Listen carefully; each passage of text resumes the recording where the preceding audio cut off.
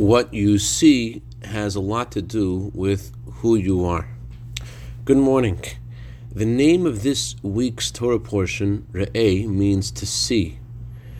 When you see something, it becomes etched into your very essence. When you hear about something, even if it's from a trustworthy source, it doesn't touch you as deeply as something that you see. The Torah says, Re'eh Anochi, look, God says, I am giving you a blessing.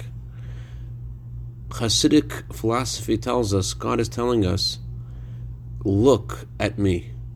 Your perception of godliness has to be and can be as vivid as something that you see with your eyes.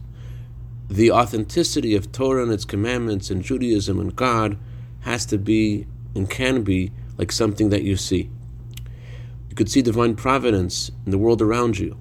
And the word Re'eh, which means to see, is also numerically equivalent in Makolel to the word Raz, which means secret.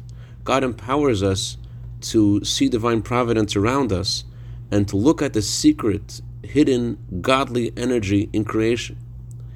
And when we have that kind of iron, strong belief and connection to God, then we're able to fulfill the words of Anila Dodi V'Dodi Elul, just starting tonight, is an acronym for the words, I am to my beloved.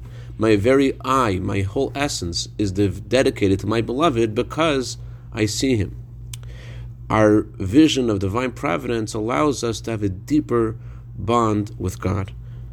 Candlelighting time for Los Angeles is 7:03. I'd like to dedicate our minute of Torah today to a brand new baby boy soldier in the army of Hashem. Mazel Tov to the Rosen family for Chaim Levi. May he grow to Torah, Chuppah, Maasim Tovim.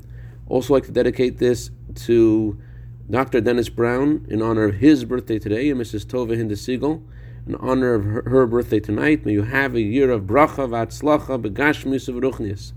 Also, Yibolit may Chaim l'chaya Chaim in L'uli Nishmas Moshe Yisrael ben Eliezer, whose anniversary of passing is today. May his neshama have an aliyah, and may he be a good to better on behalf of all his descendants and their families. B'sich Klal Yisrael.